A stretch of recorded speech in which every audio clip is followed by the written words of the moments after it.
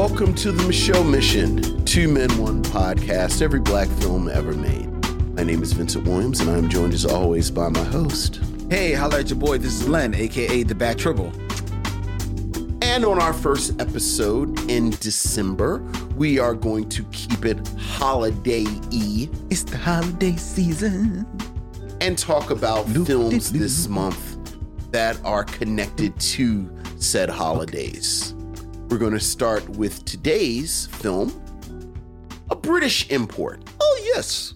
From across the pond. And directed by British actor Amel Amin. Boxing Day.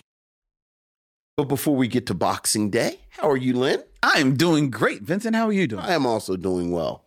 Shout out to each and every one of you out there who are watching us as we stream live from Young Chunk, Philadelphia's premier video podcast palace here in Manayunk, as we stream live to Facebook, Twitter, as well as YouTube. And to all of you out there in the chat, hello, all of you missionaries. Good evening, one and all. Vincent, I am ecstatic right now. All right. And I want to tell you why, and I want to tell each and every one of you why, is because when we came in, Vincent, as he always does, made me insanely jealous by getting in the elevator that brought us up to the studio and pressing the button, leaned back and said, "So I saw Purlie Victorious." I did. On Broadway. I did. It's true. It's true. So Vincent. Yes. How was Leslie Odom? Leslie Odom, and we should probably get it because it is, as if you've seen Purlie Victorious, you know that it is really a play that is group effort. Yes. It's a group effort. So while certainly Leslie Odom Jr. is the star, playing the title role of Purlie Victorious, it is also worth, you would think I'd have everybody up, but you would be wrong. Where's the cast? Where's this? It's a whole bunch of stuff on here that's not the cast. Maybe if I clicked on cast. Billy Eugene Jones as Gitlow. Fantastic. Okay. Jay Sanders as old Captain Kochapee. Nice. Absolutely fantastic. Heather Alicia Sims as Missy Judison. Once again, fantastic. Noah Robbins, a young actor who plays Charlie Kochapee, was really good. Really good. Our girl, Vanessa Bell Calloway, as Miss Idella. And someone who was absolutely remarkable, Cara Young, who plays Ludi Bell Gussie Mae Jenkins. Oh, nice! That's the this is an adaptation. This is an adaptation of the classic Ossie Davis play, right? That was then turned into a film that you and I actually reviewed a few years ago. And Cara Young plays the role that Ruby Dee played. Right. And if you are men or a person of our age, and we talked about this during the review, many of us are familiar with the Purlie story through the musical. Purlie. Right. Which used to run on PBS affiliates, and they showed it on television, where Robert Guillaume plays Purlie and Melba Moore plays Ludabelle. Yeah, I actually saw Purlie on stage. Yeah. It was fantastic. Really? It was absolutely fantastic. Leslie Odom was magnificent. Really? He was funny. He would it's such a physical play. Like, obviously, Leslie Odom, you're not surprised by that because of the physicality that he brought to the role of Aaron Burr, his most famous role in Hamilton. But he is so good. And, Purlie basically is playing a slick talking preacher. So it's just a lot of words. And Leslie Odom handles it so well. But Kara Young as Ludabelle, who, you know, I wasn't familiar with her work. She's been in a few things here and there. She was a revelation. She is funny. Her physical performance, she is pretty, like just the whole everything, the whole package. And the two of them together, you know how we do, like we kind of do these mental exercises. Like if I kind of ruled the world, what would I do? And this is going to sound like sacrilege, but it's not. You're going to think I'm thinking about something, but I'm not. Leslie Odom Jr. has so many things going for him. Good-looking guy, leading man, kind of stature and presence. He can sing. He is funny. He has such he has such sort of chemistry with Kara Young that I wanted the two of them to work together. Okay. And like Leslie Odom, because he is so good at so many things, like he could own a nightclub where he does a show. And like Kara Young could play his wife, who's always trying to get into the club and kind of do things. And then she gets into misadventures. Okay. And maybe she can have a friend named like Hethel.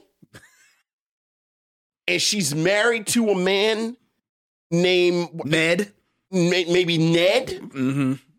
And they could all get into adventures. She is that good. Wow. Lynn, I've not laughed at something like this in I don't know how long. Nice. So the first thing I was going to tell you, but then you said you had already planned on doing I plan on seeing it. If you are on the East Coast, look in the camera, make it your business to go see Pearly Victorious. And run, because I think it closes in out February. In February, yeah. It is so good. Wow. And you and I have been doing this long enough that you know, our record kind of speaks for ourselves. Like we've been doing it long enough that we've said things like, wow, you know, that Tessa Thompson, I think things might go that way, you know, well for her. Mm-hmm. You know, that Barry Jenkins, I really like, I see good things for him. You know, I like Medicine for Melancholy. I feel like Barry Jenkins is an actor that we should keep our eye on. Director. You know, regardless of where we are with his personal stuff, we said, oh, this Jonathan Majors guy, I think he's going to be big. So Kara Young. Really? Remarkable. Lynn, she played. And we said it's funny. I was we reviewed this. We reviewed Pearly Victorious a few years ago, and you and I basically said that, you know, Captain Catchapee is this old kind of Southern gentleman. Like what we said is like if Foghorn Leghorn and Colonel Sanders were like, you know, maybe they should play it up a little more. Right. Get Low is this old-timey kind of satire of the happy slave. So he's got his whole thing. Pearly Victorious, as I said, fast talking. And we said that these three characters almost were in a different place than everybody else in the play. And Ruby Dee is so young. And you know, it's like 1963, I think the film was made. So it's in the midst of the civil rights movement. So everybody's very kind of like you can tell Ruby Dee is like, I'm Ruby Dee. I'm only doing so much. Kara Young is balls to the wall. Nice. Like she matches Leslie Odom Jr. so well, who again is great. And this is Aaron Burr. It is so good. I cannot wait. I'm looking forward to. I think we're going to see it in like sometime in January. So yeah. Well, you are in for a treat. Wow. The other thing, just complete Vince's culture corner. Yes, please, let's do it. We went to a viewing of American Fiction. Oh, that's the new Jeffrey Wright movie. Right, starring Jeffrey Wright. And every accolade that you've heard, and that's Cord should look this up. Oh, the director? The director and, Go ahead. Keep talking. I'll get it for you. Every accolade that this film has gotten, it should have gotten. Mm. It is razor sharp satire. It is a farce. Going forward, people are going to talk about this in the same breath as Putney Swope and Bamboozled. Really? Because I was wondering whether or not how it would, like, if it's actually funny. Cord Jefferson, writer, director. Oh, it is laugh out loud funny. Okay. Like, it is actually hilarious. And Jeffrey Wright is, I mean, it's, I was thinking Jeffrey Wright kind of has 70s Stevie Wonder problem. Like, he's so good and he's been so good for so long. We almost kind of take him for granted. Like, Songs in the Key of Life came out, but like by the time Songs in the Key of Life came out, it was like fulfilling his first finale and Talking Book and Music of My Mind and like, and it's like, oh, okay, you've made a life-altering record again. That's a good call because Jeffrey Wright, as acclaimed as he's been, is not a leading man. Right. So it's easy to take him for granted. Yeah. He can do everything. Like a chameleon. Yeah. He is hilarious. Yeah. He is, lead. He's a character actor, all of it. And again, this satire, and I don't think this is giving anything away because this is right in the trailer. The plot is he is a struggling novelist, basically. Right. And part of the reason he's struggling because he writes these very sort of sophisticated, urbane books. Right. And the publishers don't think that he's, quote unquote, black enough. Mm-hmm. So then he writes this outrageously stereotypical book. And of course. And then that turns into a hit. Hijinks ensue. And like I said, much like Putney Swope and Bamboozled, the satire and critique is razor sharp. Mm-hmm. But I think what I've not seen in the criticism of this film is the B plot is as strong, if not stronger. Okay. Than this main plot that we all talk about with American Fiction. Just plot wise, like I said, he's a writing professor at a college. Things are tough. Basically, he gets backed into a sabbatical. Like, dude, you gotta take a break. Mm-hmm. Goes home to visit his family. Okay. In Boston. Okay. His family comes from a family of physicians. His father is dead.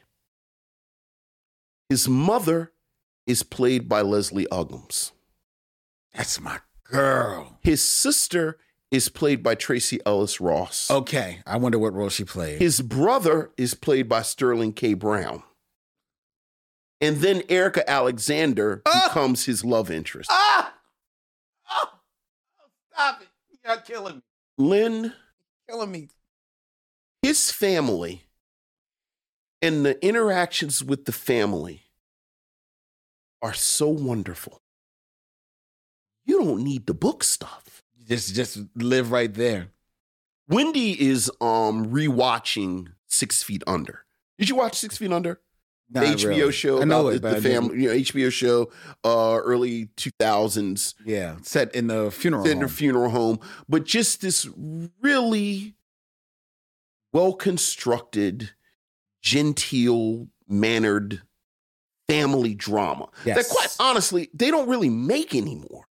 Like just these kind of families and they interact. I could watch an entire television show about the Ellison family in this film and Jeffrey Wright bouncing off of these wonderful actors. So I've had a good cultural 4 or 5 days. So if American Fiction, because is it officially out yet? I think it comes out. I think it drops this week. I'm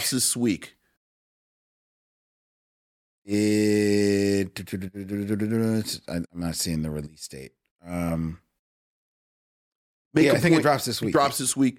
Absolutely make a point to see American Fiction. Oh, I look forward to it. So yeah, absolutely. I am looking forward to that. Yeah. I mean, they had me at Jeffrey Wright, but then Erica Alexander. I love the fact that she's going through a bit of a renaissance. Like, I love the fact that Erica Alexander is around. So do I. Well, yes, that too. Oh, sorry. Look. Oh. I ever tell you about when Erica Alexander was at Amalgam Comics? She showed up at Amalgam Comics. I forget exactly what the event was. Probably for her comic book. Oh, it was for Concrete Park. Mm-hmm. For Concrete Park. She was there for Concrete Park, and, Ariel, our close friend of the show, was the owner of Amalgam, was there. And I had already interviewed Erica like about a year or so earlier on Black Tribbles on my radio show. So, and Ariel knew how I felt about Erica Alexander, but I can't remember. I was someplace, like I couldn't be there at the event. I was somewhere. And they sent me a video on my phone. Oh, that is funny. And Erica Alexander said words to the effects like, "Now I'm in Philly and you ain't here. What's up, Len? You don't want me. You don't want me. Just hang up. Just hang up." I was like, no. That's a terrible story. I wish you hadn't told me that. So I was up. But anyway, I'm looking forward to seeing America. She's very good. Great. Yeah. Great stuff. Well, I see your Vince's Culture Corner. Okay. And I welcome you and the missionaries to Len's Geeky Grotto. Okay. All right. Where I will regale you of my short review. Okay. Of Godzilla -1. Man, I'm looking forward to this. Oh my God. Vincent, I went to this movie with someone who has never seen a Godzilla movie. Okay. Only knows Godzilla exists because they've seen the word in the dictionary. Sure. There's nothing about Godzilla except that it's a big lizard. Big lizard. That's what he is. Mm-hmm. But this movie, Godzilla -1, which not to confuse anyone, is not set in the world of the most recent American Godzilla movie. Sure. The Monarch verse. Right. The Monarch verse, yes. as it were. This movie is by the creators of Godzilla, Toho. It's a Japanese movie. And it more or less operates as almost a remake of a sort of the first Godzilla movie, which was actually Gojira. Because it's a period piece. A period piece. It takes place in Japan right after World War II, right after the dropping of the bomb. Sure. And it deals with Japan actually having to pick up the pieces, rebuild their culture, rebuild the civilization. But it also deals with having to, in the midst of this disaster where so much is lost, you have to not only reclaim your life, but you have to reclaim and reimagine what family looks like. While also there is a storyline that deals with PTSD, and not just from the war, but then also having survived an attack from Godzilla. Yeah. Which is interesting. It's interesting to see that's a bit of a thread that's picked up in the Monarch series. Yeah. But this is right here in this film. This is probably the first kaiju movie ever where the human interest story, what is happening on the ground with the humans, the Japanese people that are living their lives or trying to rediscover their lives, is every bit as interesting, as every bit as moving, and as every bit as heartfelt as any of the action that happens in this movie. And yet it seamlessly ties into the action of Godzilla, so much so that you are on your, like, the edge of your seat almost the entire movie, or definitely every time Godzilla comes up.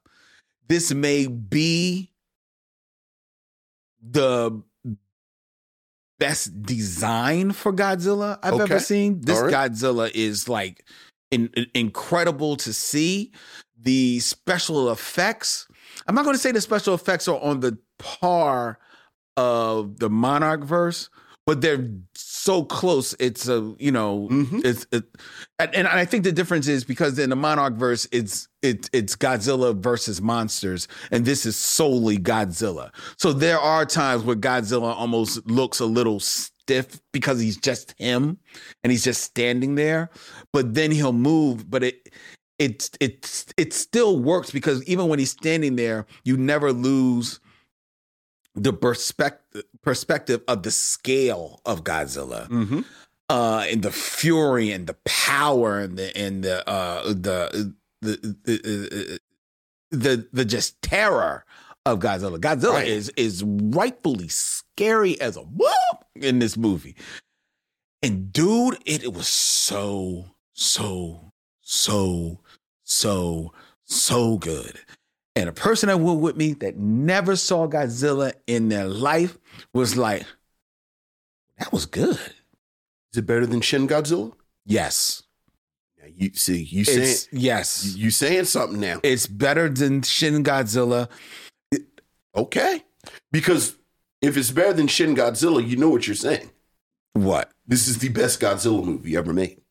See, the only reason I won't say that this is the best Godzilla movie ever made is because the little kid in me will never forget the moment in Godzilla versus Kong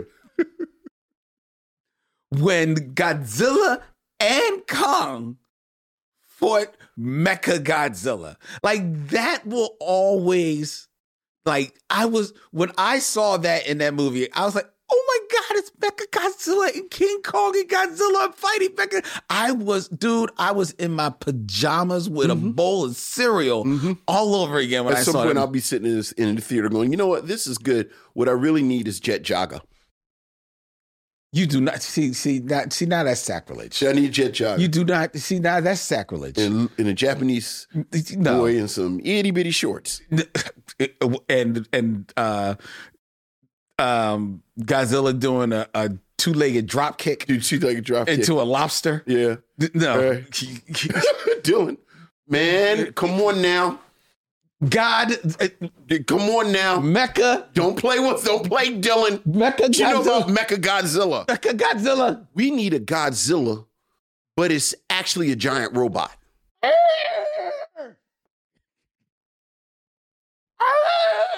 All right. So, Godzilla -1. Godzilla -1 is all that. It is absolutely all that. Number one daughter is coming home from college this week. We supposed to go see it. Nice. Nice.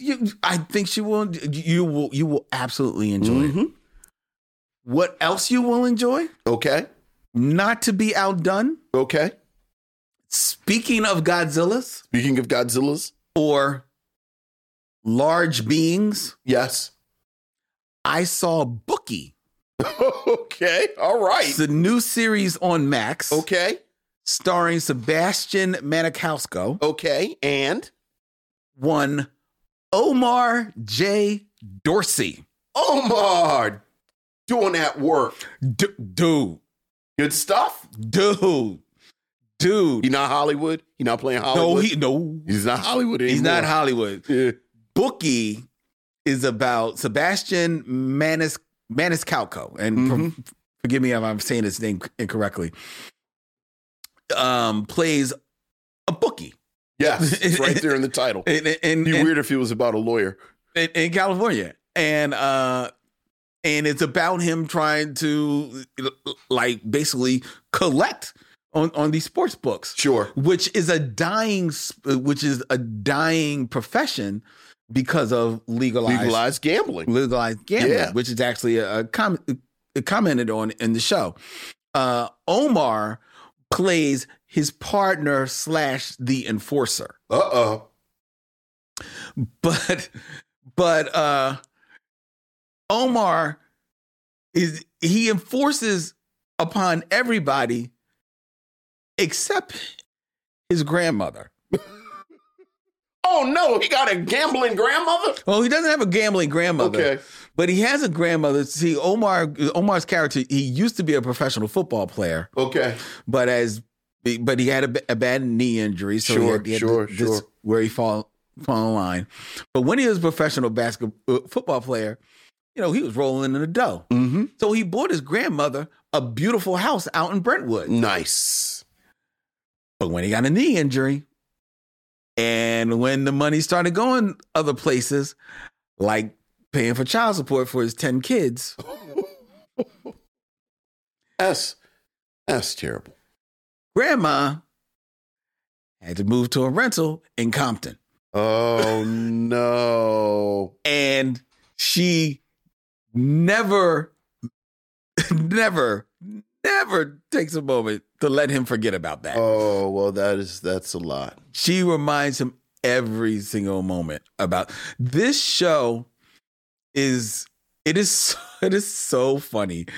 They go over to his grandma's house. I forget why they go over to his grandma's house for something. They have to stop off to get something before they go out to this drug rehab center. All right, don't tell all of it. Oh, no. Okay. They got to go to the drug rehab center because they got to collect from Charlie Sheen. Is Charlie Sheen actually show up? Yes. Fantastic. But while they're inside grandma's house, when they come out, the bookie, his car gets repossessed. Oh, this is terrible. So they have to call an Uber. Call an Uber. To go out to the drug rehab. Right, to get money from 10 hours later, the Uber shows up. Oh, because they're in Compton. City of Compton. I'm telling you, man, I've seen 2 episodes of the show, new episodes every Thursday, free plug. It is laugh out loud. Excellent. Hilarious. Well, congratulations, Omar. I hope this is a huge hit. It's brought to him by Chuck Lorre is the executive producer of this. Oh, well, there you go. And so that's the Charlie Prince Sheen money, yeah. So, I guess this is its next big thing since Big Bang Theory is off. So, it's Omar. You got a hit in my books, man. I love it. All right. Congratulations, brother. I love it. All right. This has been Len's Geeky Grotto. Right. There you go. And we believe in all of these things because we said it. Otherwise, we wouldn't have said anything. You're so funny. No, I always say you can tell a lot. You can tell a lot about what we say, but you can also tell a lot about what we don't say. That's very true. Oh. Yes, you're right.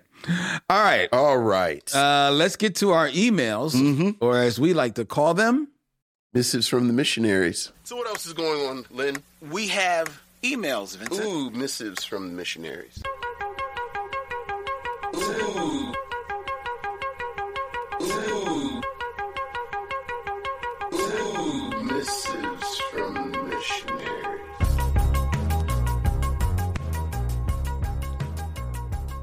Mrs. from the Missionaries, number 1, Vincent, from Corey Nicole. Hey, Corey. Hi, Len and Vince. Happy holidays to both of you. I recently listened to the Strictly Business episode, and it made me think of something. Okay. A fun fact about the movie was Halle Berry was not the initial pick for Natalie. Oh, that is who it was. Did she tell us who it was? Funny you should ask. Okay.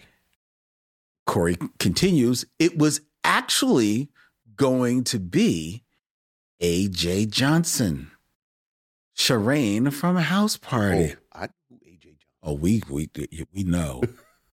We are well aware. Wow. Of who. So what happened? No, I just expect her to know everything about this. She doesn't explain what happens. However, come on, Corey, you can't drop A.J. Johnson and then also apparently up for the role of Wayman was David Alan Grier. No, I knew that. I didn't know David Alan Grier either turned it down or something happened. Yeah. Interesting. Because actually, no disrespect to I'm just forgetting all kinds of names tonight. I'm looking right at him. We see him. Because he's doing the goofy dance in the Cosby Show credits. Yeah. Go ahead. No disrespect to him, but I thought David Alan Grier would have brought talent to the role. You're right. Hey, dog, easy. I was going to say different energy. / talent. I actually like him on the Cosby Show. I actually like him and Lisa Bonet's chemistry. You like their energy together? No, their chemistry. Yeah. Okay. All right, go ahead. Corey continues. Yes, cool. With a question for the both of us. Okay. Do you believe that Black comedians make strong, great leading men in movies? Mm-hmm. I ask this because I think about how Joseph C. Phillips. Go ahead. I ask this because I think about how Bernie Mac could pull that feat off with his wit and charm. I would say Eddie Murphy too, but his ego can sometimes get the best of him and he can come off as not so charming in moments.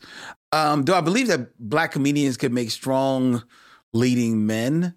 I mean, it's like all comedians. Some comedians could, some comedians couldn't, Bernie Mac, honestly, you're saying Bernie Mac could, but I can only really think of 2 movies where Bernie Mac is kind of like the lead or co-lead, and I think he's just okay in those. So I'm thinking about, was it Mr. 500? Mr. 500, and then there's the remake of Guess Who's Coming to Dinner? Guess Who? Oh, and I hate Guess Who. And then he is also with Samuel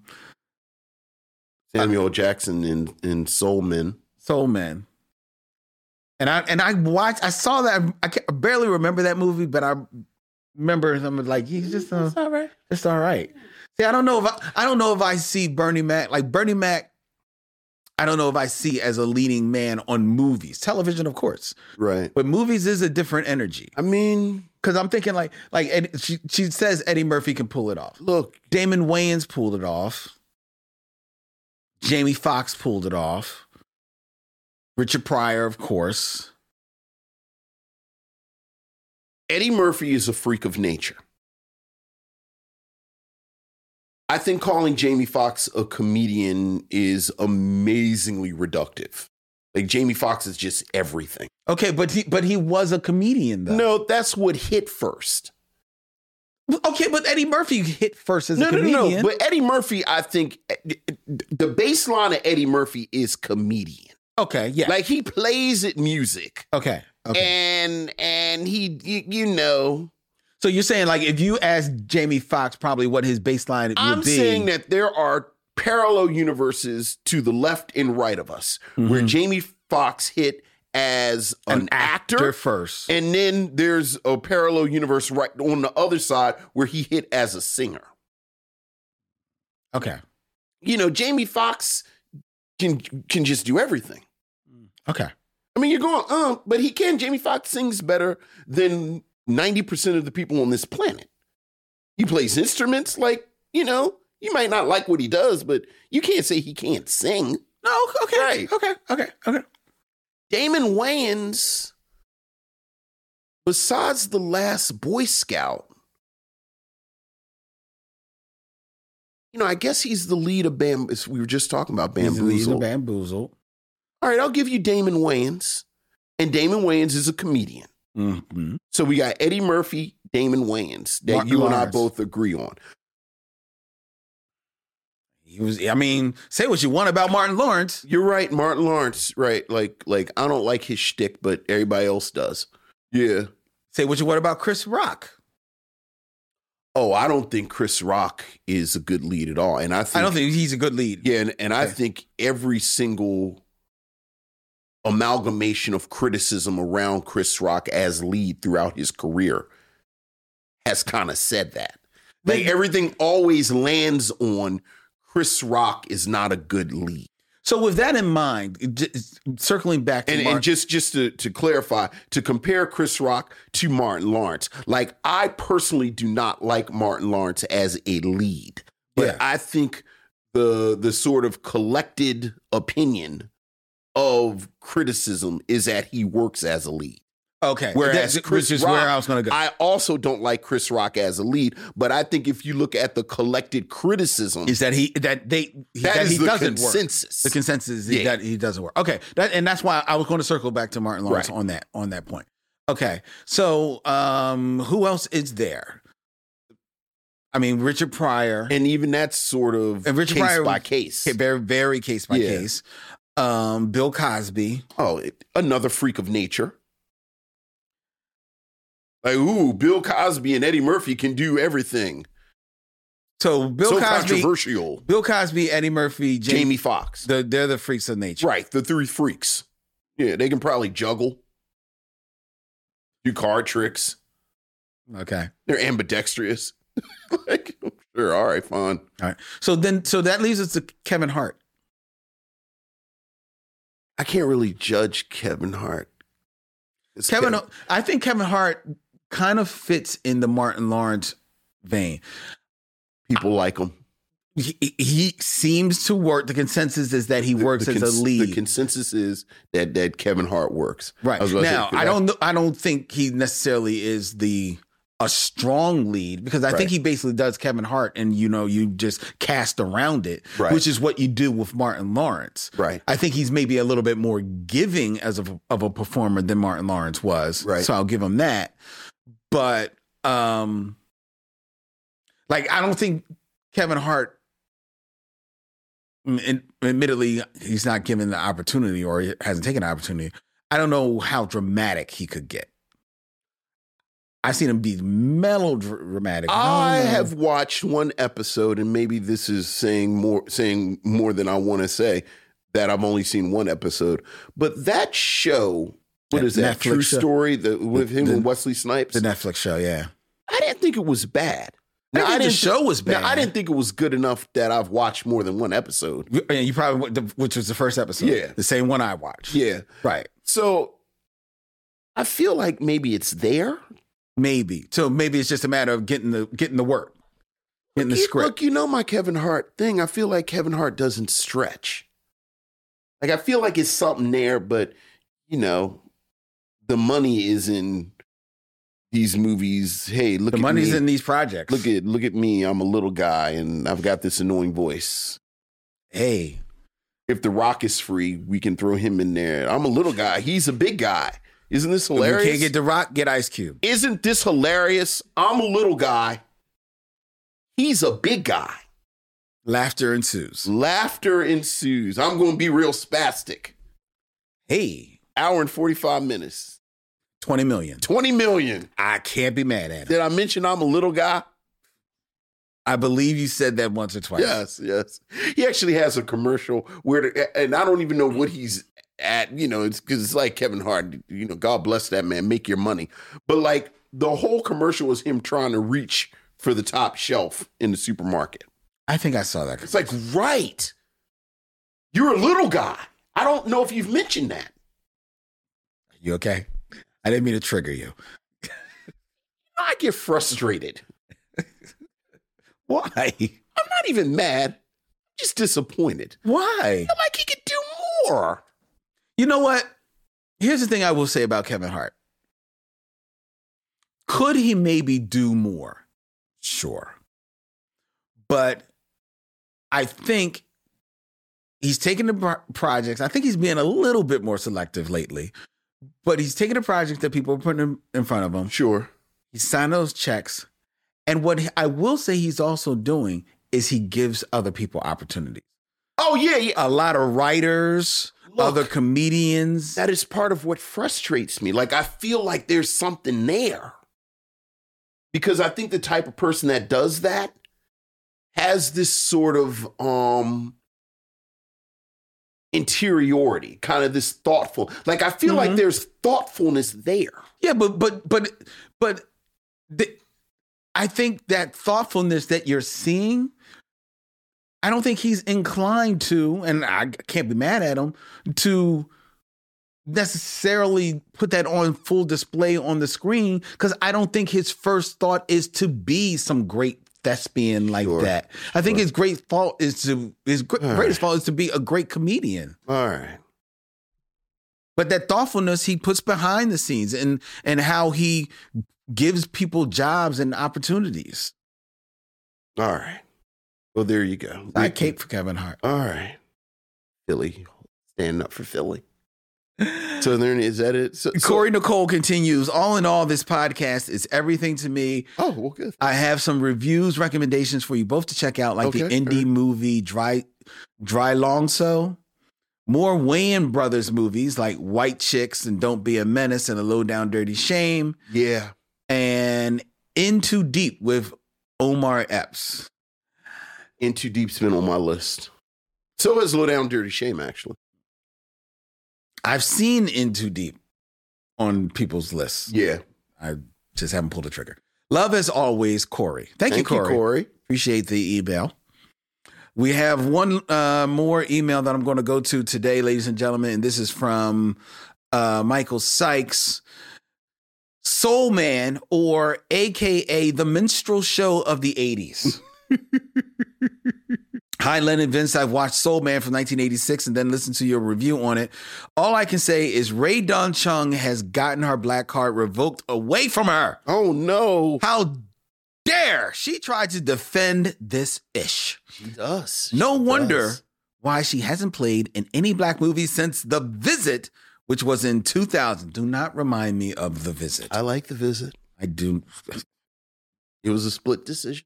I like The Visit. I think she smoked too much of her father's weed. Oh, no. Her father famously being Tommy Chong from Cheech and Chong. Because this movie was a minstrel show. As far as James Earl Jones, I don't know what identity or midlife crisis he was going through. Did he need to pay some bills? Was he going through a divorce? Wow. Damn, Mike. Damn, Mike. You know what? James Earl Jones was in Soul Man. So this you get all this smoke. That's true. Yet I still have love for him thanks to a movie that I watched after this, which was The Great White Hope, which was one of his masterpieces.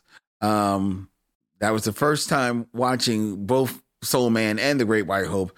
I don't know which one is more terrible or racist, Soul Man or Malibu's Most Wanted. Vincent? Yes. This is a freebie for you from Michael Sykes. All right. Original Gangsters. Okay. You can stream it for free on Tubi. You know what? We all joke about Tubi, but quietly there are a couple of gems on Tubi like this. That does not surprise me at all. Love, your fan, Michael Sykes. Thank you, Michael. Thank you, Michael. It's funny, I was thinking about James Earl Jones. I don't even, because we were talking about that madman who's the Speaker of the House now, Mike Johnson, and talking about how he is right in line for the presidency. Yeah, he's third in line. Third in line, and I was saying, I feel like that was the plot to the James Earl Jones movie from, I think, 1972, The Man. Oh, yeah. Where he played and I don't think this was the exact plot, but it was this sort of convoluted things that happened. It was 1972 where they had this radical notion that a black man would become president. Mm-hmm. And that's what the whole movie was about. James Earl Jones becomes president. And it was called The Man. Can't wait to see that. I don't know if I've ever seen it. I just always knew about it. Look forward to pulling it one day. Yeah. All right. So thank you, Michael Sykes. Thank you, Michael. Missives from the Missionaries. All right. Let's keep this train moving, ladies and gentlemen. Gotta It is get to Boxing time Day. for the top 5. All right. Top 5. My top 5 is. My top 5 is. My top 5 is. Top 5, ladies and gentlemen, where I have a top 5 list and I give it to Vincent and he gives me and you his scintillating commentary. Scintillating is such a strong word. We shall see. We shall see. Keeping it in theme. Ooh, thematic. Tonight's top 5 in theme with our review of Boxing Day. Mm-hmm. Tonight's top 5 are famous movie boxes. Boxes. Yes. Not boxers. Not boxers. Boxes. Okay. All right, I can think of one, but go ahead. Let's see what we got. Number 5. Number 5. From 1995. 1995. Who's in the box? Who's in the box? There it is. 7. There it is. Delivered to a deserted area on the outskirts of the city, Detective Mills in Somerset have a very nasty surprise in store with this box. Yeah. Because it's a present from serial killer John Doe. Yeah. We were just talking about this kind of role because this is Morgan Freeman. Mm-hmm. Morgan Freeman as a sort of grounded detective who's seen horrors unfold unlike I've seen in my 30 years on this job. This is the movie where he started that role. Right. It all started with 7. Right. You think he keeps that same overcoat? Or do you think he gets a new kind of weathered overcoat every movie? Like every single movie, they have like the Morgan Freeman weathered overcoat. I would not be surprised if it's the same overcoat. Just in every film. Just movie to movie. At this point, that overcoat has seen a lot of things. He's the connective tissue. The connective tissue. There you go. All right. So that is number 5. That's number 5. Number 4. Great movie that holds up. Oh. 7 holds up. It does hold up. Here's the thing. You would think once you know what's in the box, Yeah. you know, that kind of spoils it for you. Mm-hmm. And to a degree it does, but the movie really does. Yeah. It's a scintillating movie. Mm-hmm. Number 4. Number 4. From 2008. 2008. Famous box. The most adorable box that you've ever laid your eyes on. Okay. Actually, the title character of this movie. Okay. Wall-E. You would say Wall-E is a box? He is a trash compactor It's true. left on a planet Earth to clean up all the mess left behind by humans. It's true. Wall-E is the last sentient being on the planet. He loves Hello Dolly, which means we love him. Yeah. He's a box. I love Wall-E. Oh, that may be my favorite Pixar movie. Look, man. One of my favorite movies. Look. It's so beautiful. Wall-E is fantastic. And another one holds up. Oh, it absolutely holds These are well-constructed boxes so far. up. Yes. Yeah. I watch Wall-E about once every couple of years. Yeah. Oh, yeah. Number 3. Number 3. From 2005. Okay. This box is a coffin. Okay. However, it is not the most famous coffin that you probably would think of. Okay. Because when I say a movie coffin, what's the first one that comes to your mind? Oh. It's well, we're talking about Morgan Freeman, so I go to Unforgiven. Oh, wow. I wasn't even thinking about Yeah. Unforgiven. I would think that the first one that comes to my mind is Dracula's coffin. Point to any Dracula movie. It's always about, His coffin. Did I tell you I'm reading Dracula? Yes, you did tell me you were reading Dracula. You were falling in love with Dracula all over again. It's amazingly good. Yes. But yes. Okay, but this coffin. Don't want to get off track. This coffin. Because boy, it is so good. But all right, I know. Go ahead. Go ahead. We're talking about Dracula. Not Dracula's coffin. Not Dracula's coffin. There's another one. All right. This is the bride's coffin from Kill Bill, Volume 2. Oh, yeah. The bride gets what's coming to her when her roaring rampage of revenge raises the hackles of fellow assassin Bud, who buries her alive. Yeah. Oh, yeah. In a coffin. And this coffin is quite literally a box. Yeah. Oh, yeah. That she has to punch her way out. That's right. In a movie that also holds up. Look, man. Both volumes. Both volumes. Absolutely holds up. I think you could argue, I think there's an argument that the whole thing could have been edited down. Yes, to one movie. Yes. But they're good movies. They're two good movies. Yeah. All right, that's number 3. That's number 3. Good boxes. Very good box. Yeah. Number 2. Hollywood's famous boxes. We go back to 1981. Okay. To a little thing called the Ark of the Covenant. Ark of the Covenant. Raiders of the Lost Ark. A box that literally holds the fragments of the 10 Commandments. Yeah. It can make one invincible. Yeah. Or can make you melt like cheese. Yeah. In one of the most gruesome scenes ever put to film that I have strategically only seen once. Really? Not the movie. No, that scene. Does that fall under body horror? Oh, God, yes. Interesting. I can't stand extreme body horror. I can't stand to see things melt, especially things with faces. Yeah. And that movie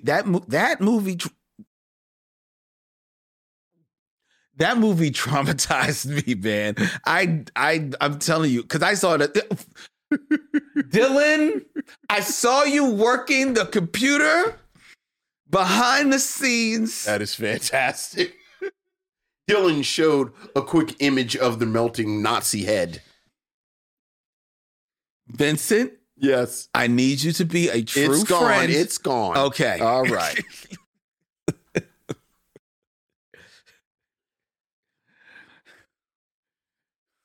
Come on, back on track.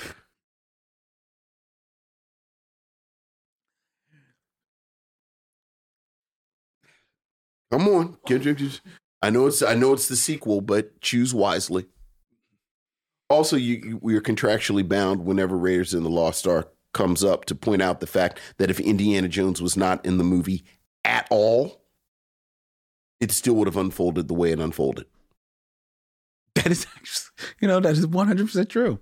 I never thought about that. I didn't come up with that. Like, that's sort of a general consensus. If Indiana Jones was not in the movie at all, it actually wouldn't have been a problem. You're right. Yeah. The second they would have opened it. It would have been a wrap. Yeah. I never thought about that. Yeah. It's a huge plot hole. Wow, that's interesting. Yeah. All right. Number one, and a lot of pressure. Because so far, these are all boxes. All four fantastic boxes. Raiders of the Lost Ark is that business. It is. Still. Yes. So go ahead. What you got? From 1984, we have a little ornate wooden box that has something inside that I and the world like to call a mogwai. Oh, yeah. Yes. Ted Mogwai is the cutest, most marketable little thing ever to come out of Hollywood, going by the name Gizmo. He's a humming little ball of adorableness. Yeah. Except for when he gets wet. Don't get him wet. or eats after midnight. Don't feed him after midnight. For then he turns into one of the gremlins. Yeah. If you get him wet, that's how he multiplies. And then if you feed him after midnight, he turns to a gremlin. Now, if I recall correctly, when the amazingly 80s racist Asian guy gives him the instructions, he doesn't tell him why. No, he does not. He just says, don't get him Just wet. don't do this. And don't feed him after midnight. And as long as you did that. And you should just trust me because I'm an old wizened Asian man. Yes. And certainly you don't have follow-up questions. Yes. And then since you're... But to be fair, if he had said don't get him wet, now get him wet is how he multiplies. How they multiply. So if he had said don't get him wet because then you'll get more than one of them, right? What would a kid do? Immediately get him wet. Throw him in the bathtub. Throw him in the bathtub, right. So he was smart. Just said don't get him wet. Don't feed him after midnight because then he turns into a demon. I feel like maybe they should lead with that. Truth be told, they should have killed Mugwai during the opening credits. Why? Because this is where it's headed. But that's not his fault. Well, you know what? Life is tough. You would have done that? You would have killed him? Oh, absolutely. Without question. Sins. Without question. Oh. Without question. And I'm going to tell you why. Why? Because when he reproduced, the rest of them were evil. Like we talk about, they turned into gremlins. And they were evil Mugwais. Okay. So you already got a situation that is a ticking time bomb.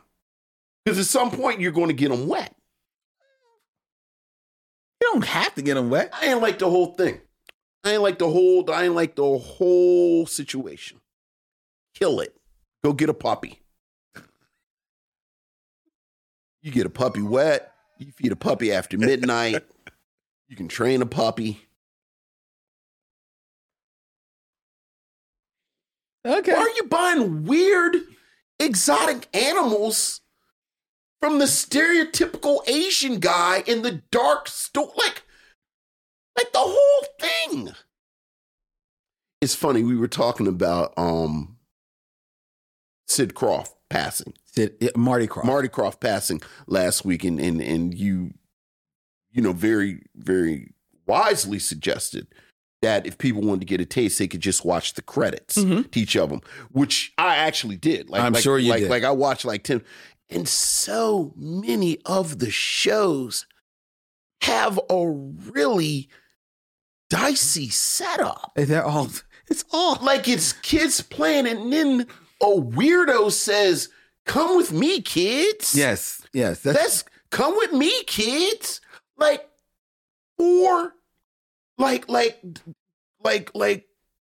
Because I'd forgotten. You actually said the Lost Saucer. I love the Lost Saucer. I thought the Lost Saucer was the Far Off Spacer. Like I had conflated them. I forgot the Lost Saucer was its own thing, where the flying saucer just lands in the middle of the night. Yep. It says, get on, come on, get on. Mm-hmm. Can you read a map? Come on. Right. Lidsville, the dude falls into the hat. Yes. HR Puffin stuff. The boat just sails up, and the boat says, "Hey, Billy, get on the boat. We're going to go sail and have an adventure." Not someone on the boat. Right, just the boat. There are so many strangers speaking to children. And then the children. White children. It's actually a little black kid on the Lost Saucer. Is it? Yeah, it's a little black kid. There's not a white kid too. No. It's a white woman and a black kid. They never explain. I mean, I just watched the credits. Okay. So, from the 70s, you flow right into the 80s. Like, why are you in this shop buying stuff from this guy? Nothing about this setup seems safe. All right. I mean, I asked and answered this. No. We all know. I just. You ever watch the it's funny when that Sesame Street box set came out for the anniversary, and it has like the very first episode of Sesame Street, and it has a disclaimer on it where it says, "Don't do the stuff that we're showing kids do in this episode of Sesame Street," because they're playing in a junkyard. It's like refrigerators all open, hanging up and hanging, as kids. And it's like, it was a different time. Like, it was think of how many. I think we were actually feral. Dude, We were feral people that stumbled into adulthood. think about what the Killer of Sheep. Killer Sheep. The kids in them, they are entertaining themselves. There's no oversight. Oh, Right. They are literally at an abandoned building. dude. I said me and Camille are going to see Godzilla because it's like, I can't take Adam. Adam is 7. But then I thought about it. Shit, when I was 7, I had seen The Exorcist Yeah, me too. and Amityville Horror and Jaws. My dad was just like, look, I want to go to the movies. this the movie. We watching this movie. You 7? All right. Buckle up. Wait a minute. What? I'm actually giving him more credit than he deserved, because by me saying my dad said you're 7, buckle up, that was him acknowledging that I was 7 and that this might be a rough ride. Well, hey, famously, I took Olivia when she was, I think she corrected me and said she was about 6. See, you and my dad, y'all look. Took her to see, This the movie. took her to see Blade 2. This the movie. And then I was surprised when in the middle of the night, she was standing in the doorway saying, I can't sleep. Look. And she had to come sleep. Look, my mom would say it is time for him to go to bed. My father would say, leave that boy alone. He's not bothering anybody. He's okay. So I stay up with my dad. But you know what? If you stay up with dad, you got to watch what dad You got to watch. watch the shit dad watch. That's right. So Well, you fortunately, with my dad, that meant Barney Miller. Right. Well, my dad, it might be Wicker Man. We were just talking about it last week. Hey, you want to stay up with dad? This is what dad watching. Fortunately, my dad didn't watch that. We watched Barney Miller, WKRP. That's what my dad watched. While he sat there eating pretzels and See dipping this them in basic peanut butter. little arm come up out the grave at the end of Carrie? You want to stay up with dad? See, all I had to worry about was turkeys bombing Yeah. from the sky. In 1963, in Marcus, Georgia, 15 black girls joined a protest. One for the matinee, please.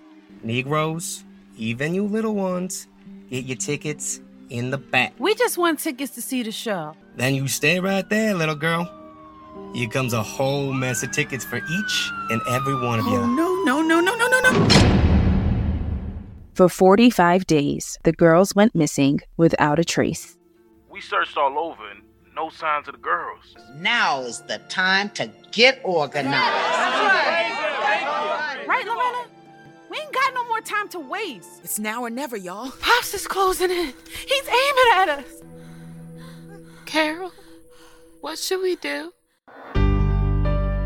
Based on a true story, Push Black presents The Stolen Girls of Americus. Listen and follow on the Odyssey app or wherever you find your podcast.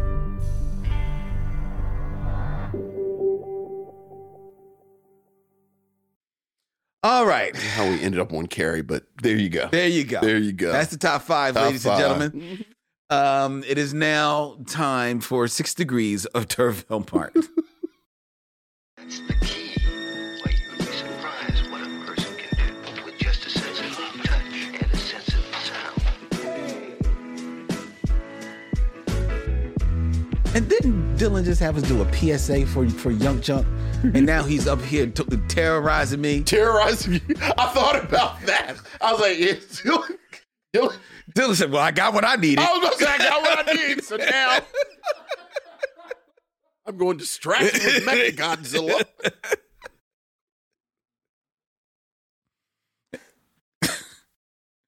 I'm going to make Len sweat.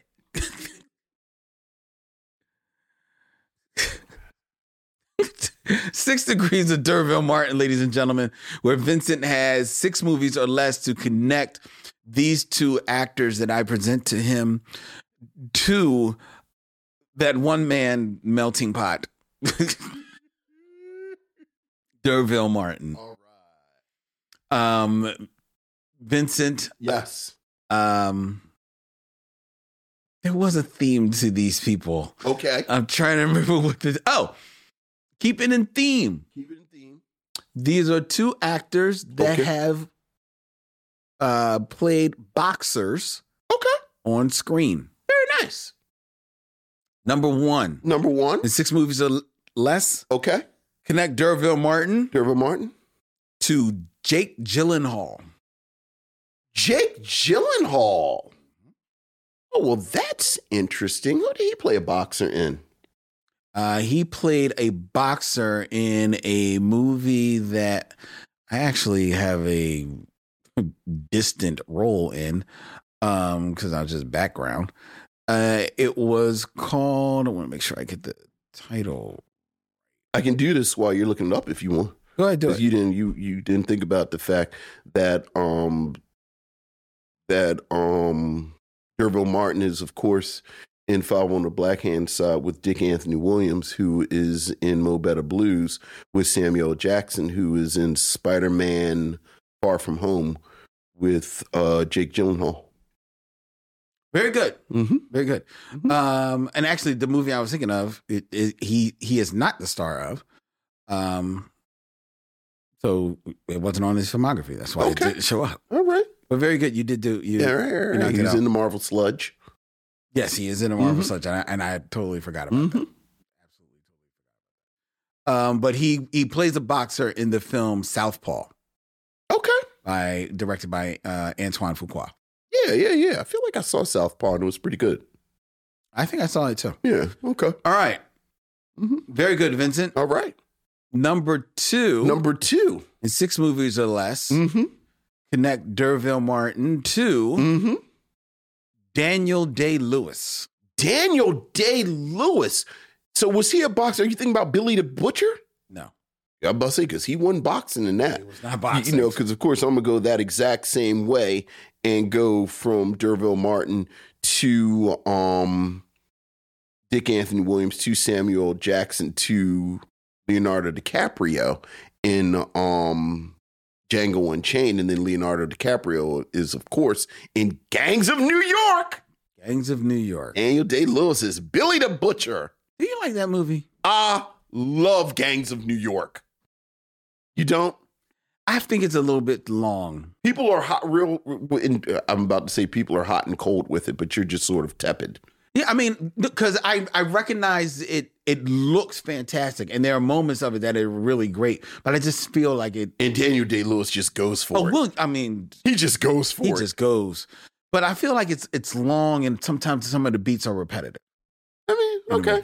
So, but, I want to like it more. Yeah. But very good, Vincent. And Daniel Day-Lewis actually was a boxer in 1997 in a film called The Boxer, where he plays the life of boxer and IRA volunteer Daniel Flynn.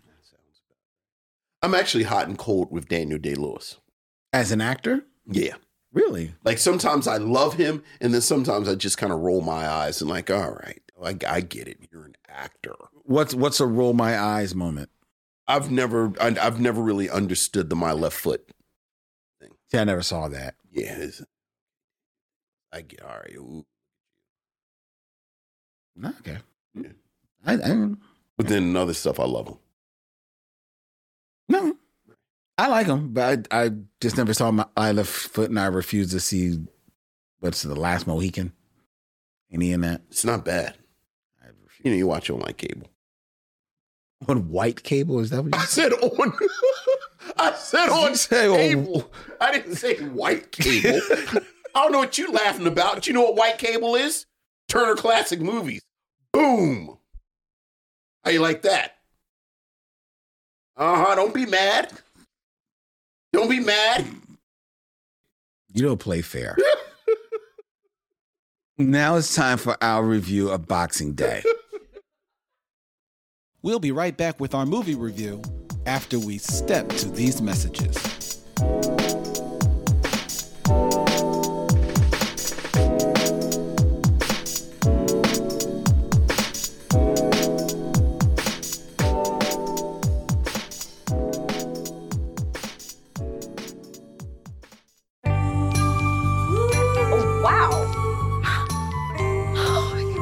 What'd you think?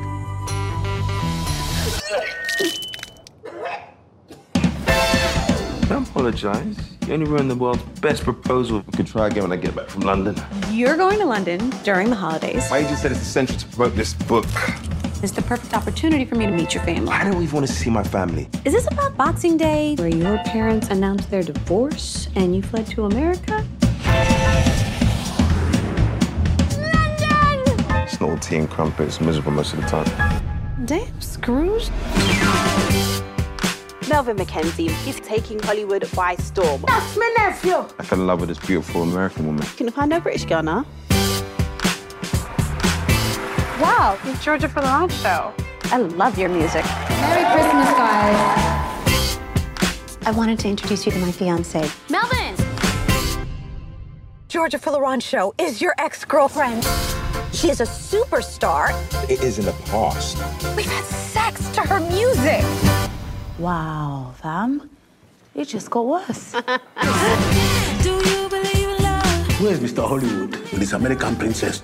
Does he think he is Prince Harry? Hello, son. When you bring your ass home to see your family. Oh, we're gonna punch his throat. Love, relationships, all a matter of perspective. What are you doing blowing kisses to my missus on the gram, fam? You think introducing me is going to be the controversy of the night? Excuse me, who are you? Remember you said to me when you first asked me out? Choose me. Lisa! We're in the best thing that ever happened to me. It'll be all right in the end. If it's not all right, it's not the end. Christmas is a time for forgiving. Ouch.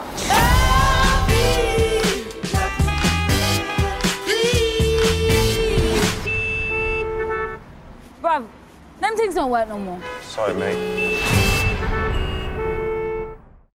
Boxing Day, a 2021 comedy drama out of England, directed and co-written by Amel Amin, is the story of Melvin, a British author living in America who returns home to London for Christmas to introduce his American fiancée Lisa to his eccentric British Caribbean family. Family drama ensues, family secrets are told. In this holiday film starring Amel Amin as the lead character, along with Asia Naomi King, Leanne Pinnock, Stephen Dillon, and Marianne Jean-Baptiste, was the choice of Lynn Webb as we begin our December holiday movie journey. Lynn, what would you like to say about Boxing Day? Well, I'm going to start with the educating the people out there, all of our missionaries watching us as we are streaming live from Young Junk to YouTube and all places north, south, east, and west. Unless they know about Boxing Day already. Unless you already know about Boxing Day. Boxing Day is a holiday celebrated after Christmas Day, occurring on the second day of the Christmas tide, which would be December 26th. Though it originated as a holiday to give gifts to poor people, today, Boxing Day forms part of the Christmas celebrations, with many people choosing to take advantage of Boxing Day sales. That's according to Wikipedia. It originated in Great Great Britain and is celebrated in several of the Commonwealth nations, such as all parts of Europe and Spain, Germany, the Netherlands, and of course in the Caribbean islands. Yes. Boxing Day is celebrated as well. And I led with that little bit of history and a short little bit of Boxing Day because I learned all of that about Boxing Day from reading, not from the movie Boxing Day. Mm-hmm. Because the movie Boxing Day, while it does take place, part of it on Boxing Day, is Boxing Day in name only. Yes. Because what this movie really is, it is the British actor, writer, director Emile Amin's attempt to make a Hallmark rom-com set in the Christmas tradition. For those who don't know already, and I'm sure people know, Christmas time is the time for Christmas movies. And I mean, right after Halloween is done, right after the horror movie starts, Christmas movies begin on Hallmark, on Lifetime, on BET, on Netflix, everywhere. Yeah. There are Christmas movies, Christmas movies, Christmas movies, Christmas movies. And for every 10 Christmas movies, 4 of them are going to be family films. Yeah. The rest of them are going to be rom-coms because a Christmas rom-com is a genre unto itself. And a successful genre because that's why they keep returning to the well. Yeah. And within that genre, there are certain tropes that emerge from all of the films. These are usually a movie about a couple that is one of the people in the couple that starts off the movie is not happy about how things are going, but they're just dealing with it. They usually got to go back home or go back to another city to rediscover who they are and meet the love of their life and put stars and lights and a bow on the tree and kiss at the end of the movie and live happily ever after. And in between all of that, family drama and hijinks and laughter ensues. There's always misgivings that happen. There's always an ex that comes up and kind of like possibly, ruffles feathers. It happens in every one of these movies. And Emile Amin is trying to have his cake and eat it too with Boxing Day. It's just a British version of it. Props to him because it's not just strictly British.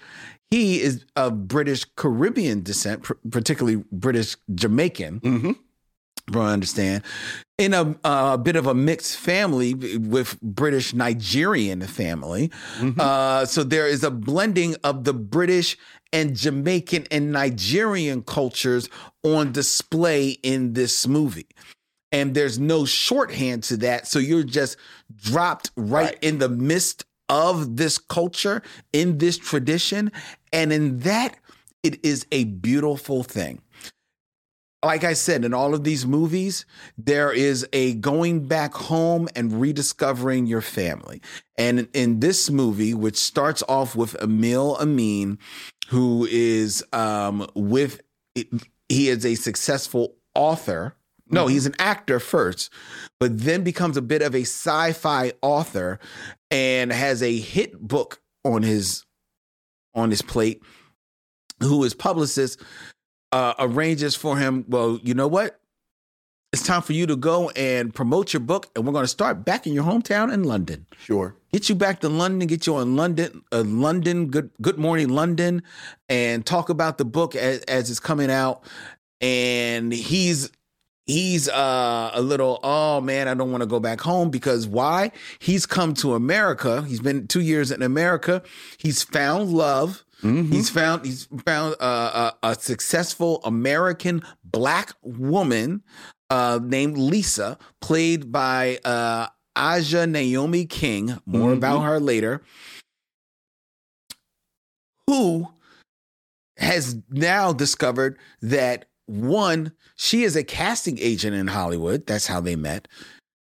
She's got an opportunity for a great job in New Zealand working for Peter Jackson, and has discovered that she's pregnant with his baby. And when she comes home, prepared to tell him, it is at the same moment that he tells her, hey, baby, I got to go to London. And this is going to be your first opportunity to meet my family who don't know anything about you. And, oh yeah, will you marry me? As he has this big band playing with roses all over the place. She says, of course, yes, great.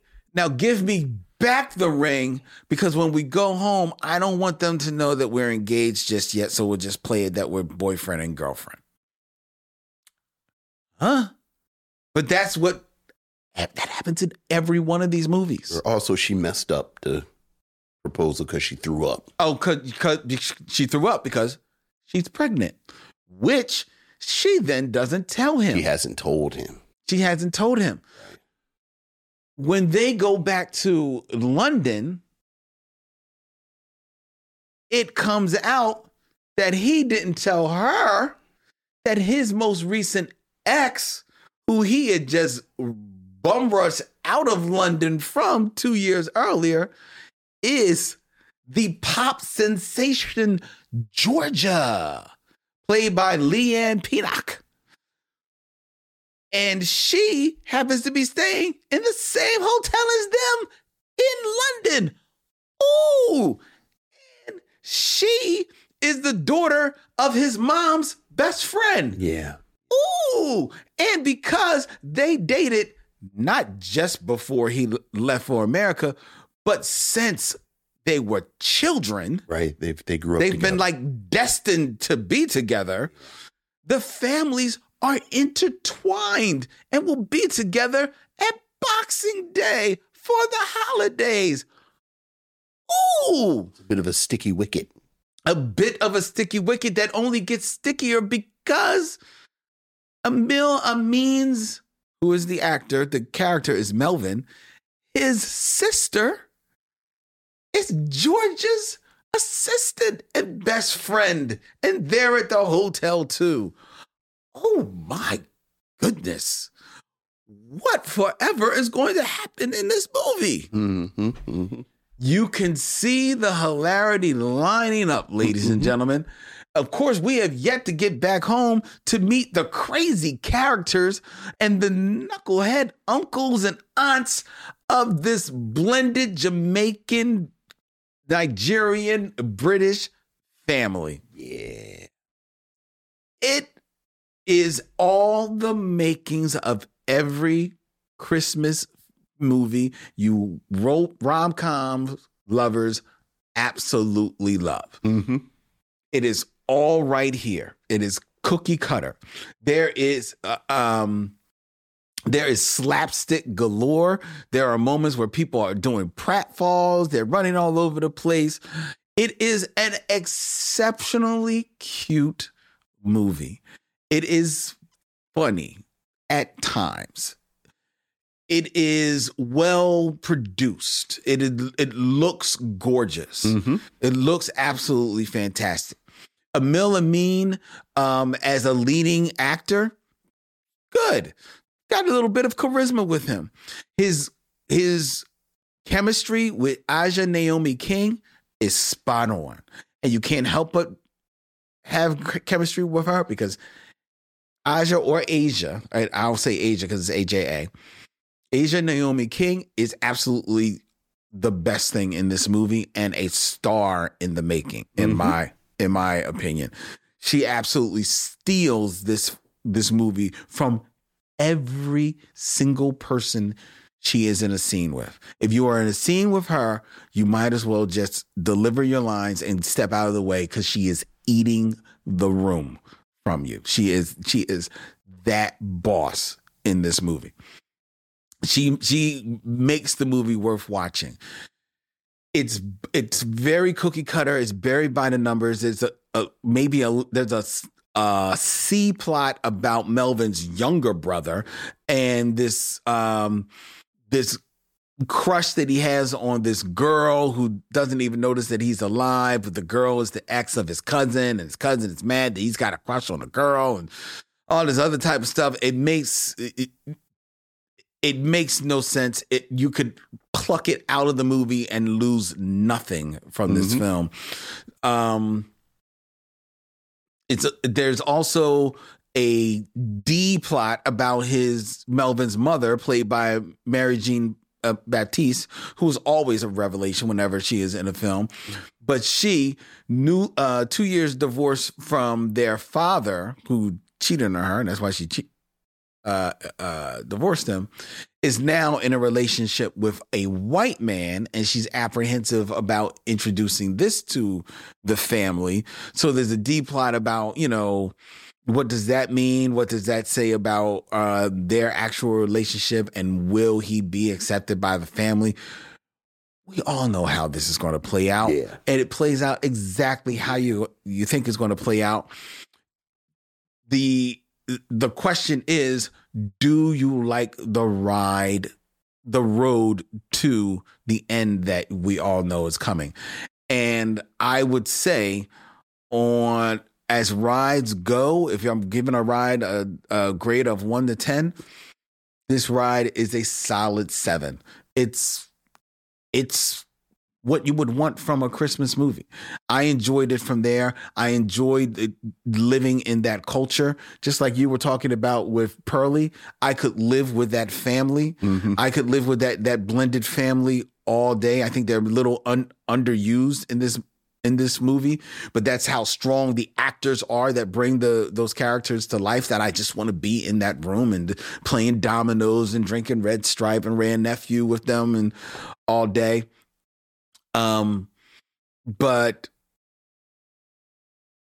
it's a Christmas movie. I watched it on my own last night, and I liked it well enough that I look forward to revisiting it this holiday, during the holiday, and turning it on and introducing people to the movie, because I think it was charming enough. Yeah, pretty much everything you said. As you said,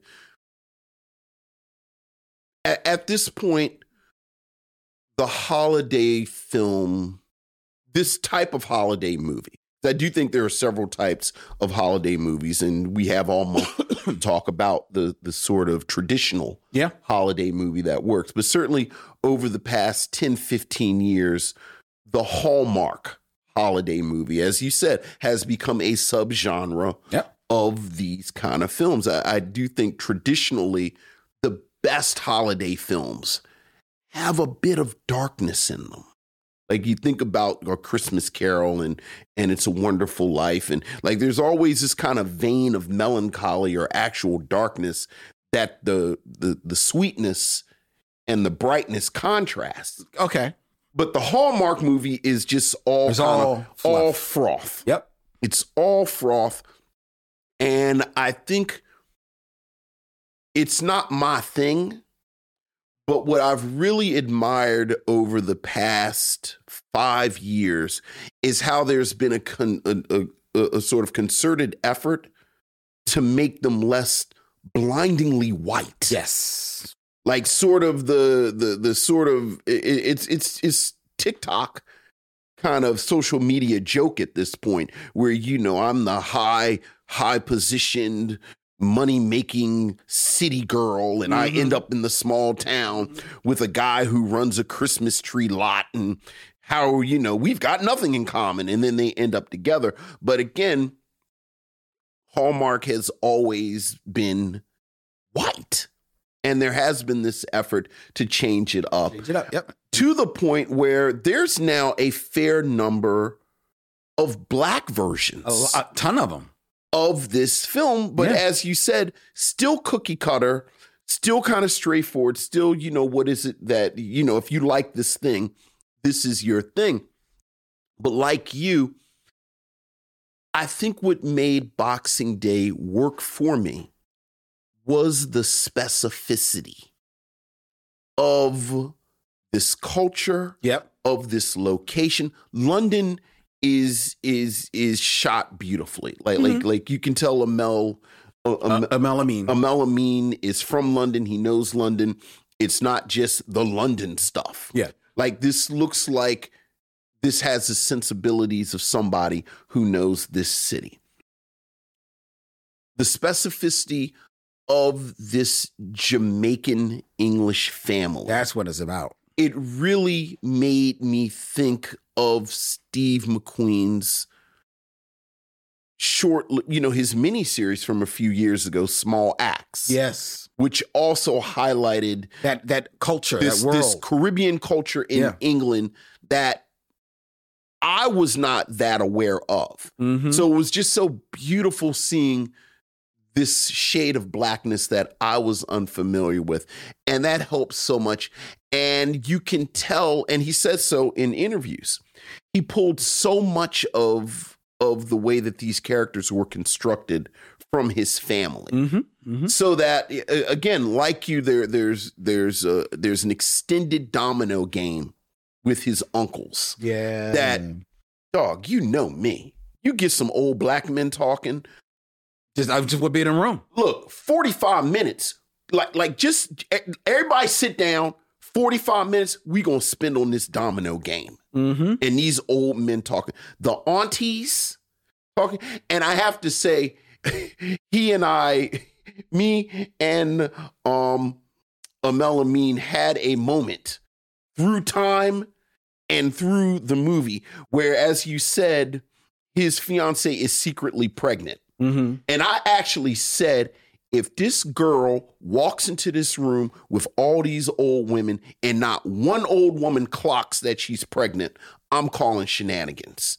And sure enough, his mom says, oh, she's pregnant. And I said, all right, good deal. You doing what you're supposed to do.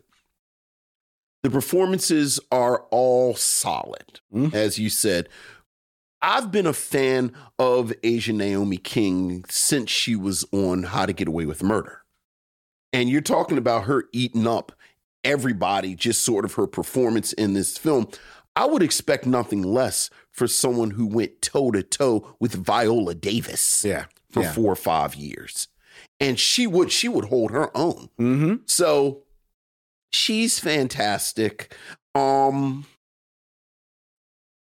The story itself, I felt like had enough specificity. Like it's always going to be a complication, but it's like the complication of, your father cheated on your mother, and then your mother told the whole family on Boxing Day. Yeah, and then made you run out. So that's what made you run. Yeah. I was like, well, I've never seen this like in the Mad Libs of how you put together the plot. I've never seen this particular Mad Lib, so points for that.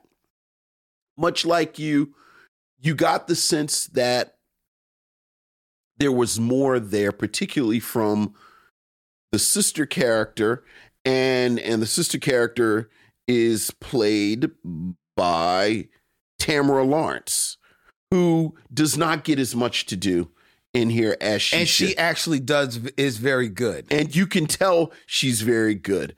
I also, his father, who has destroyed his life, Robbie G, who plays Bilal, his father, who, as we said, has cheated on his mother, destroyed his life. He comes in about halfway through, and he's just sort of a character, and he's part of this troupe of actors, and he's part of the ensemble.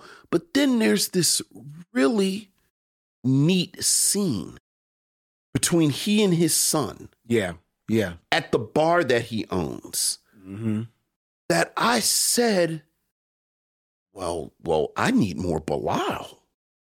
So that, like you, I think the critique is is really a compliment wrapped in a critique that so many of the performers in this film and so many of their characters, hell, his mom's relationship with with her white beau, Stephen Delane, who's good whenever he shows up. Like he's shown, I think he's on Game of Thrones. Yeah. Once or twice. I really like him. So that I liked it too. I think 7 is right. It's like right there, right? Is 7, I might bump it to an 8 just because of the specificity. No, see, now I can't go 8. Can't go 8? And I'll tell you why. You gonna fight me for, can we split it and do 7.5? No, I gotta stay 7. Okay, what's keeping it from 7.5 or an 8? Because what's keeping it from anything higher than a 7? Okay, because we said it's good. Yeah, solid. It's solid. Solid.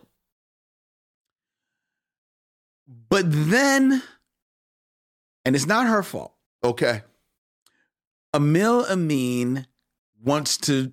He leads the movie by saying that Georgia is this big pop star. Yes. Which means that somewhere in the movie, we have to see Georgia sing. Yes. Jet, you have to get a sense of her singing. Yeah. And we do. Yeah. And she sings. But she doesn't sing a pop song. She sings... Oh God! I just had it. She sings 2 songs in this movie. Well, she sings "For the Love of You" at the end. She sings "For the Love of You" at the end of the movie. At the end of the movie, because that's a callback to the movie that the song that he had the band. But then in the pop up, she sings. What is the song she sings? It's not one of her songs. It's not one of her songs. It's a cover. Yeah. She sings. I gotta look it up. I'm pretty sure I wrote it down. Okay. I'm pretty sure I wrote it down in my book, and I was trying not to. But what's the problem with her singing this cover? It was absolutely ear numbing. I think she sounds like somebody who was a pop star in 2021. I mean, hell, the actress is actually in a group in England, and she's a pop star. I say a little prayer for you. Right. She sings "Sing a Little Prayer." So I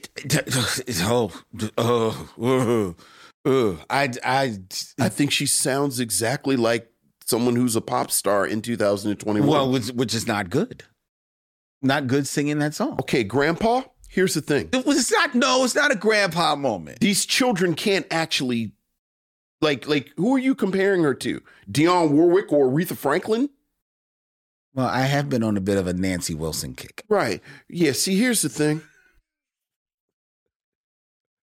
None of them sing. I mean, this, she's actually a singer. I know. Like, she's actually a pop star singer. Like, this is actually her job.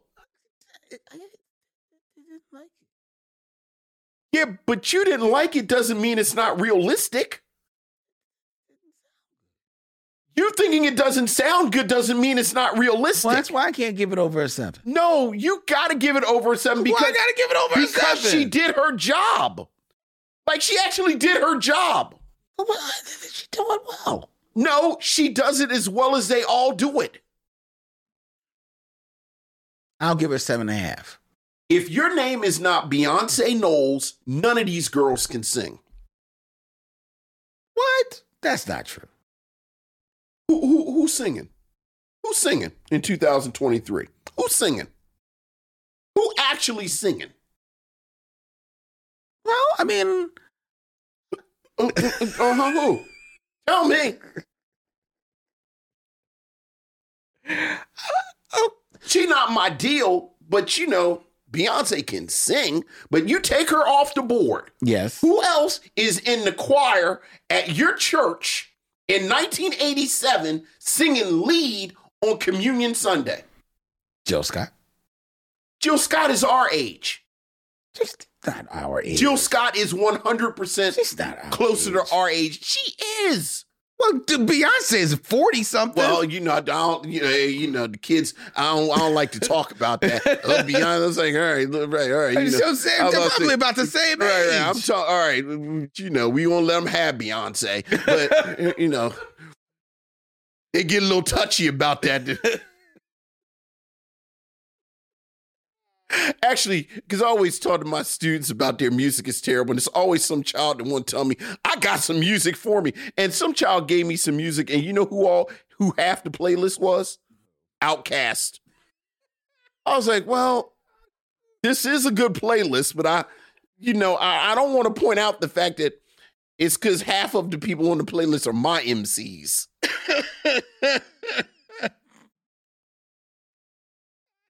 I think she did fine. I think it is 100% realistic, this part of it.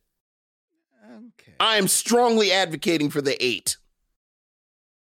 I'll go 7.5. All right, 7.5. Because she is actually singing. Yes. So I will give you that. Yes. And she doesn't have a bad voice. No, she doesn't have a bad voice. It helps that she's pretty, though.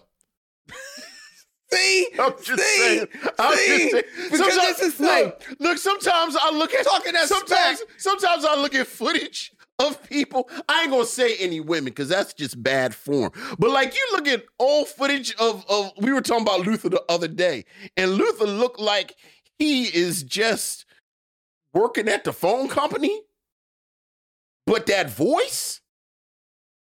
Or like, who's another good one? Like you look at who's another like James Ingram and Jeffrey Osborne? Jeffrey Osborne. Like you look at these dudes and it's like, Jeffrey Osborne. Ooh. It's all about the voice. But that voice. It's all about the voice. So, leave this little sister alone. See, you say leave this little sister alone, and I'll back off. All right. But here's the thing. If you had just heard her singing that song on the radio, you'd be singing another tune right now. No. I'd be singing the same tune that I sing right now. No, you I don't listen to none of that. I don't listen to none of it. But why wouldn't you be listening to it? Because I don't like it. Well, that's all I'm saying. Yes, but you can't say you don't like it as a good set of criteria for dinging this film. Like she is playing a 28-year-old ingenue pop star in 2021. Mm-hmm. I see your point. She That's was fair. right, if this was set in 1940 and like Dinah Washington and Ella Fitzgerald were going up against her to be lead for Duke Ellington's orchestra and she won, then you could say, oh yeah, that's but okay, I'll give you that. Right. I'll give you that.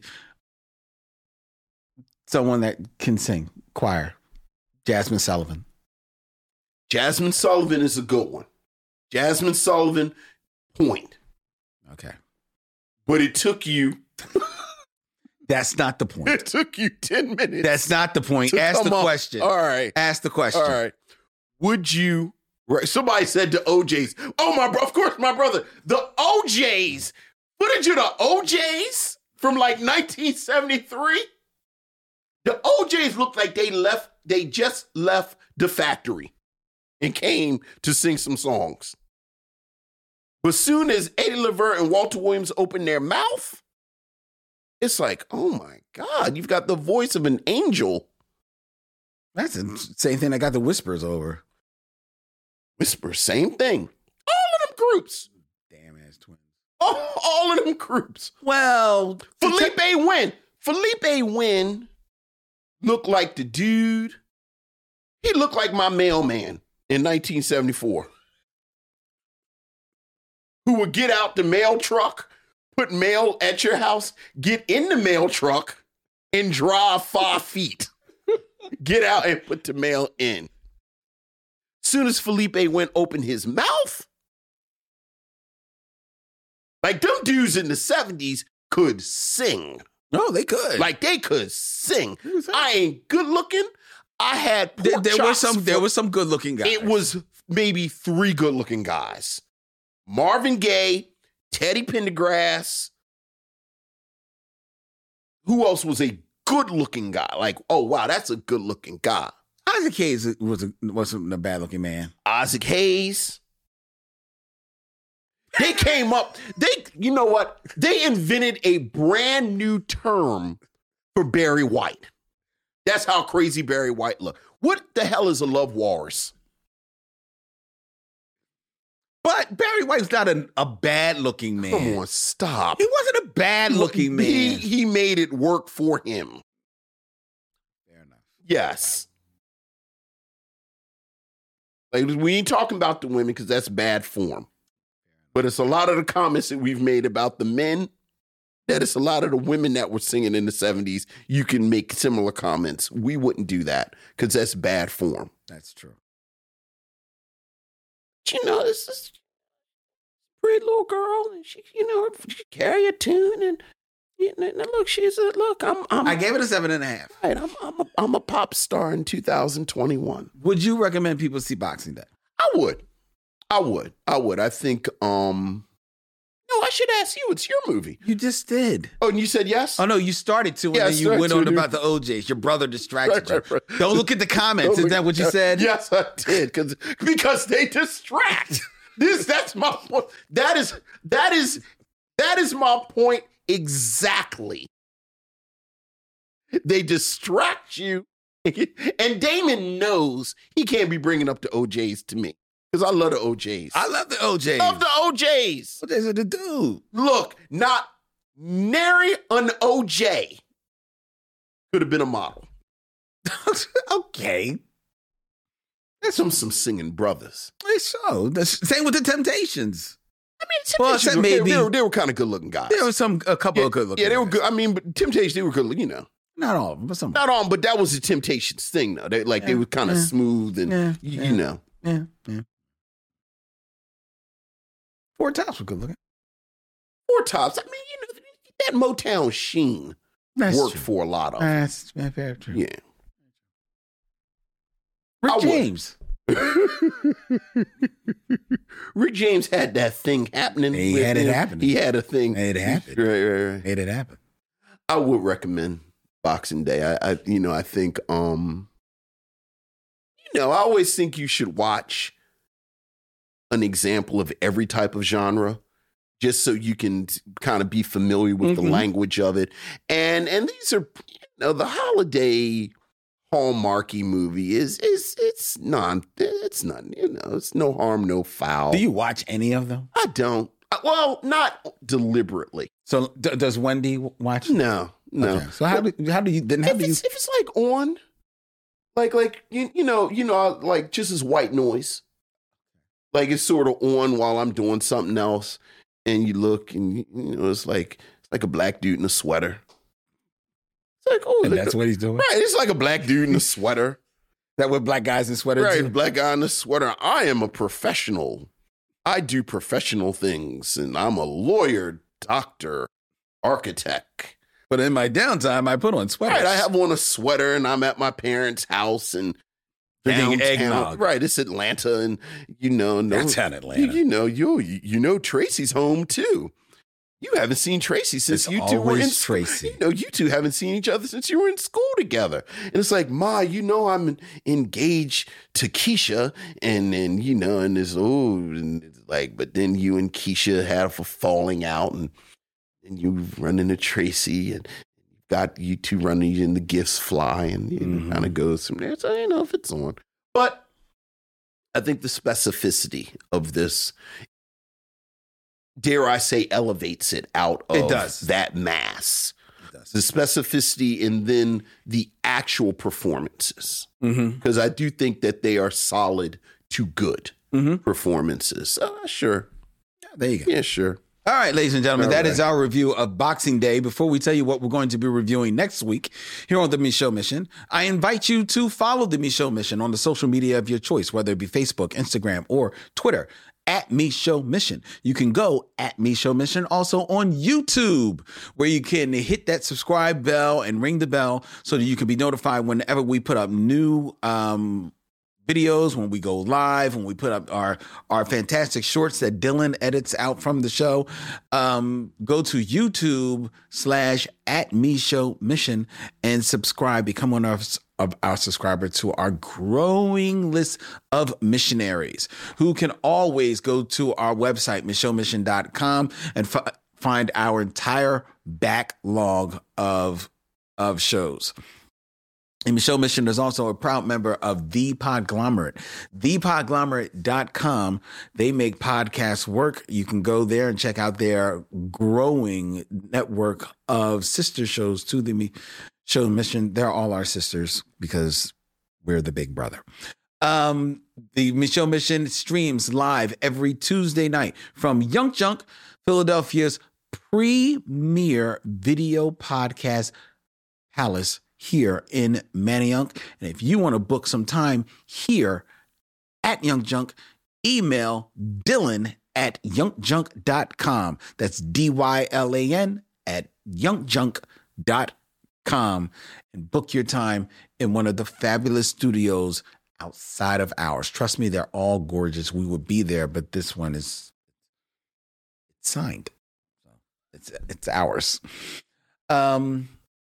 Also, tickets are on sale right now. The Michelle Mission is going to be doing a live screening, ladies and gentlemen. That's right, a live screening coming your way in January in 2024, January 27th at the Lounge at World Cafe Live. We will be screening Love Jones and doing a live podcast on that night. Tickets are on sale at worldcafelive.com. Thank you to all of you who really scooped them up. They went on sale on December 1st, and a lot of people went in there and scooped up tickets. So we really appreciate that, and we can't wait to see each and every one of you there at World Cafe Live. Absolutely. It's going to be fun screening. And you probably haven't seen Love Jones ever. A lot of you ever on the big screen. I know. And now you'll see it on a big screen with fans. Come have some food, drinks, and while out and have a good live podcast with Vincent and I. Okay? Next week on the Michelle Mission, as we continue our celebration of the holiday season, we are going to do a movie that I know each and every one of you are eager to catch because it just recently dropped in your streaming channels, and we're going to tell you all about it next week when Vincent and I, speaking about Tracee Ellis Ross, how about that? Review Tracee Ellis Ross and the unstoppable Eddie Murphy in Candy Cane Lane. Candy Cane Lane. Vincent's selection for our next stop on the Michelle Mission. Can't wait, ladies and gentlemen. Until then, he's Vincent, I'm Len, and in parting, we say, we'll see you when it's time to meet again. The Michelle Mission is produced by Len Webb and Vincent Williams and edited by Len Webb with co-production by Mo Poplar, music by Alexa Gold, and filmed at the Video Content Factory. The Michelle Mission is a proud member of the Podglomerate Podcast Network.